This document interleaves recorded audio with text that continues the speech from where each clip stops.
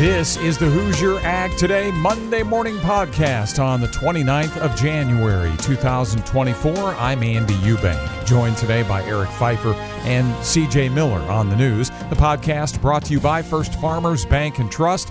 Experience banking built on heart, grit, and agriculture. FFBT.com for more, or stop by your local branch to talk about your ag operation. In the news, a preview of the new Purdue Crop Chat podcast with Casteel and Quinn, and we catch up with Indiana's discussion meet Final Four competitor. Chief Meteorologist Ryan Martin here too with a nice week in the weather.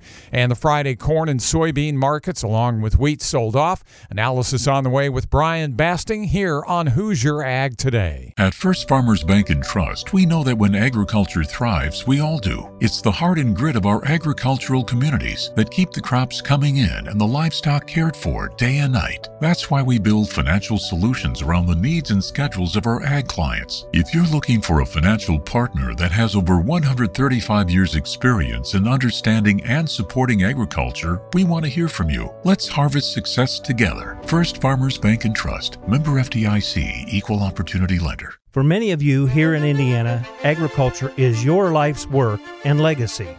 I'm Bruce Kettler, President and CEO of the Agribusiness Council of Indiana. Throughout my career, I've been immersed in Indiana agriculture and appreciate the role that ACI plays on behalf of Indiana agribusinesses. ACI is the proactive voice for agribusiness, and we invite you to join us in our mission. Visit our website, inagribiz.org, to get your membership started today. The Agribusiness Council of Indiana, strengthening and connecting Indiana agribusiness. Bids are being accepted now for 346 acres of Indiana farmland. Halderman Real Estate Services brings you an opportunity to own top-quality farmland in Carroll County, featuring 4 sizable tracts of tillable cropland and grain bin totaling over 346 acres. Visit halderman.com for information on the Flora Group Legacy Auction. Bids will be accepted until January 31st at 5 p.m. Eastern Time. Visit halderman.com or call A.J. Jordan, 317-697-3086. Equal housing opportunity. Indiana Farm Bureau's discussion meet winner reaches the national Final Four, and planting dates having a big impact on yield results. I'm Eric Pfeiffer. This is Hoosier Ag Today.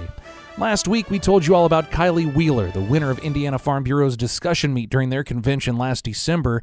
Not only did Kylie compete among other top state winners at the national discussion meet during the American Farm Bureau convention last week in Salt Lake City, she made it all the way to the Final Four. CJ Miller has more. You know, I'm not an emotional person, but I did tear up a little bit there. I was so excited to get the opportunity to compete on that final round. And that was Kylie after finishing 4th in the national discussion meet. She says she put in a great deal of preparation ahead of the competition. I reached out to producers in Minnesota, North Dakota, South Dakota, California, Georgia. I was really trying to expand my knowledge and gain a better understanding of issues that are happening around the country. One of the topics that Kylie had to speak about during the Final Four round was water issues. It's a topic that has become an important one for Hoosiers with the proposed LEAP district that Governor Holcomb and others are trying to set up to pull millions of gallons of water each day from the Tippecanoe County area south to Boone County. And actually, I referenced our LEAP project and the fact that we're seeing water quantity issues for the first time right in my opening statement. You know, I feel like I was able to bring that up right away to say, yes, typically in Indiana, this hasn't been an issue, but it is now. And how can we model maybe some of our policies and some of our stances off of the states like Utah and Idaho who have been seeing these issues for years. You can hear my full conversation with Kylie Wheeler at HoosierAgToday.com and on the new Hoosier Ag Today mobile app. I'm CJ Miller. Purdue Extension's Dan Corn Quinn and soybean Sean Casteel are back with another episode of the Purdue Crop Chat podcast, found now at HoosierAgToday.com. We discuss record yields for Indiana corn and soybeans in 23 and what to plan for in 24. Planting dates are playing a big role in yield results. If May ends up as wet as Hat Chief Meteorologist Ryan Martin is calling for now, I asked Quinn if he'd rather have April 15th planted corn or June 5th. He says June 5th all day. We saw it last year. I had some corn trials that were planted June 1st, and they were, really good yields. It's just they got planted into really good conditions, and the ground was warm, and it shot out of the ground, right? We always talk about that. I could plant April 15th, and I could plant May 10th, and based on if it turned off cold after April 15th, that crop is probably not coming out that much later on May 10th than what it would be in April 15th. And with corn, right, beans, getting them in early, if you lose, say, 5-10% of your stand with beans, that's a different story than losing 5-10% of your stand with corn as well. It's just not going to compensate to that level. Casteel says the more timely planted soybeans have been yielding better over the past several years, where we've seen statewide record averages. April 15th is a pretty good time for those. I'm not pulling the trigger per se April 15th just because it's that day. If we're getting sidewall compaction, if we're smearing all that. But I certainly think it goes back to in 23, we had great stand establishment, able to weather the dry side of it. It's going to be the same thing in terms of, okay, if it does turn off wet, you want a plant that's already there, established root systems to kind of go through that, especially if it's going to be wet. I think that helps out in a number of ways. You think about any of the seedling diseases that could come into this. I definitely have been one, when you're looking at timely planting of beans, to have a fungicide seed treatment out there. We discuss much more, including fashion on the farm. Yes, you heard that right. Fashion on the Purdue Crop Chat. Download it now wherever you listen to podcasts. I'm Eric Pfeiffer, Hoosier Ag Today, Indiana's Farm Network. Farm Credit Mid-America believes that your crop insurance should be maximized to address what's important to you. With their data-optimized decision tool, you can build a policy custom-fit to your operations goals. Using your past production data, their tool, which they have exclusive access to in their territory, maps out future events, helping you choose the perfect policy type, coverage level, and options for you, all guided by their crop insurance agents. To learn more, visit fcma.com/crop-insurance. Farm Credit Mid-America is an equal opportunity provider. The High Ground Podcast. Everything from energy and fuel. It's Memorial Day weekend, going to be 87 to 89, maybe low 90s all weekend. So we thought we'd bring Scott Heine in. So we'll talk about home heat. To agriculture. Anytime we can help a farmer grow their business and meet their goals, that's a proud moment for me. And, well, other things. For some reason, like and subscribe. We don't know why, but that's important. We want you to do it on your own, but we're going to tell you. Listen now on all platforms. I'm Chief Meteorologist Ryan Martin with Hoosier Ag Today's Indiana Farm Forecast. So we take a look at the forecast update here across the Hoosier State. Pretty doggone nice week this week, and let me just say it's about time, all right? We're looking at warmer air trying to take control here over the area for the entirety of the week. Now, today is going to be mild, and I think we actually break through the cloud cover. It's been a tough thing to do over the weekend and even back into last week. I can't remember when the last time we saw decent sun was. It's been a while, but I think we see clouds break for sunshine today. There's a minor trough that wants to usher down in some slightly cooler air for tomorrow, and because of that, I have to allow for a little bit of precipitation. A few hundreds to a few tenths can fall over Indiana with about 60% coverage. It's by far not a big deal, but I do think we have to keep the clouds and moisture in the forecast for Tuesday.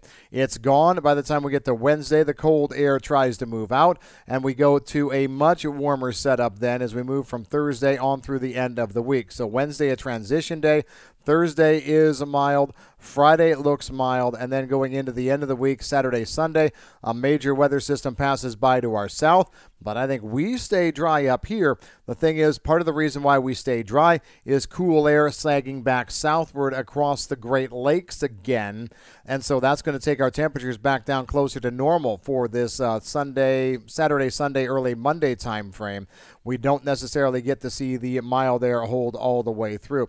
Then we see the cold air go through Monday and Tuesday of next week. Chilly, but not super cold. And I think as we move into the extended 11 to 16-day forecast window, we're going to be seeing another system try and come out of the Four Corners region. Once again, has potential to try and make it this way, but could stay farther south if this cool air mass wants to stay entrenched over the Great Lakes all the way up to Hudson Bay. That's the way your forecast is stacking up. I'm meteorologist Ryan Martin. It was a sell-off. This is Hoosier Ag Today. I'm Andy Eubank with the Friday Farm Market Review. Corn, soybeans, and wheat lower all day long. Settlements from how we ended the day coming up.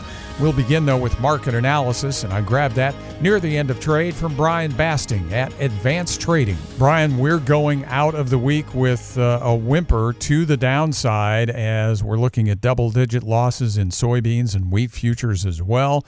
All of that pulling the corn market down. Why the weakness? Well, we had some bearish news yesterday, Andy, from the Buenos Aires Grain Exchange. They increased the size of their projections for corn and soybeans. Corn increased 1.5 million tons. Last year was 34 million tons. Their estimate for this year is now 56.5.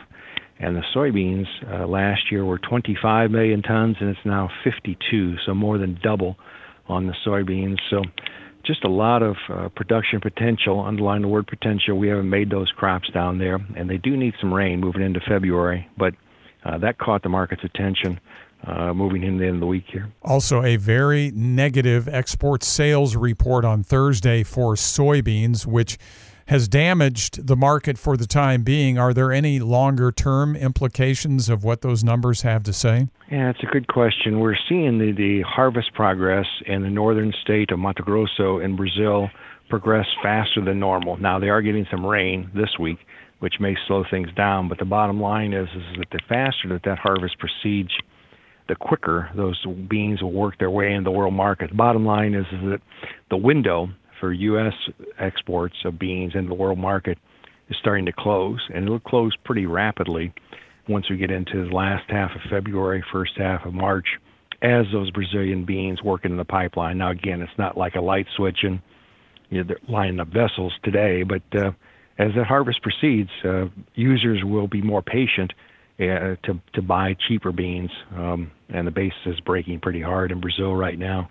So the market, overseas buyers are looking for those cheaper origins, and Brazil's top of the list right now.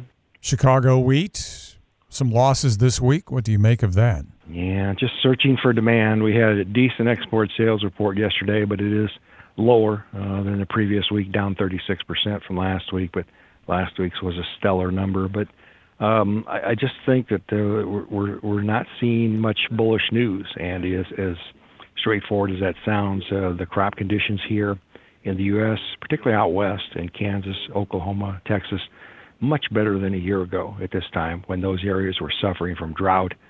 A lot of that drought has been removed out west. Of course, here in the Midwest, we've got plenty of moisture now. Maybe not the best start that we could have hoped for in terms of a little bit of late planting of this soft red winter crop here in the eastern Corn Belt. But I think it's just a market that's searching for demand right now, and we've still got now, I should say, the southern hemisphere crops are working their way into the world pipeline. Smaller crop in Australia than a year ago, but not a disaster.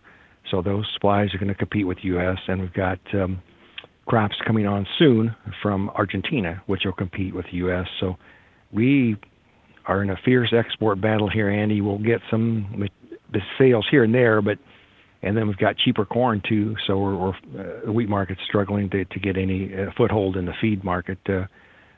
Just searching for demand. Brian Basting, market analysis. Brian is with Advanced Trading, and his number is 309-664-2314. On the Hat Friday Farm Market Review, a nickel and a half lower on the March and May corn contracts. March drops to $4.46 1/4, May $4.55 3/4. 13 3/4 down on March beans, $12.09 1/4. May contract $12.16 1/4, losing 14 cents. And a 12-cent drop on Friday for March wheat, $6 1/4 at settlement time. The meat markets did go higher, up 72 for February live cattle at 178.45, and February lean hogs 74.92, up 62. I'm Andy Eubank with the Friday Review. This is Hoosier Ag Today, Indiana's most listened to farm network.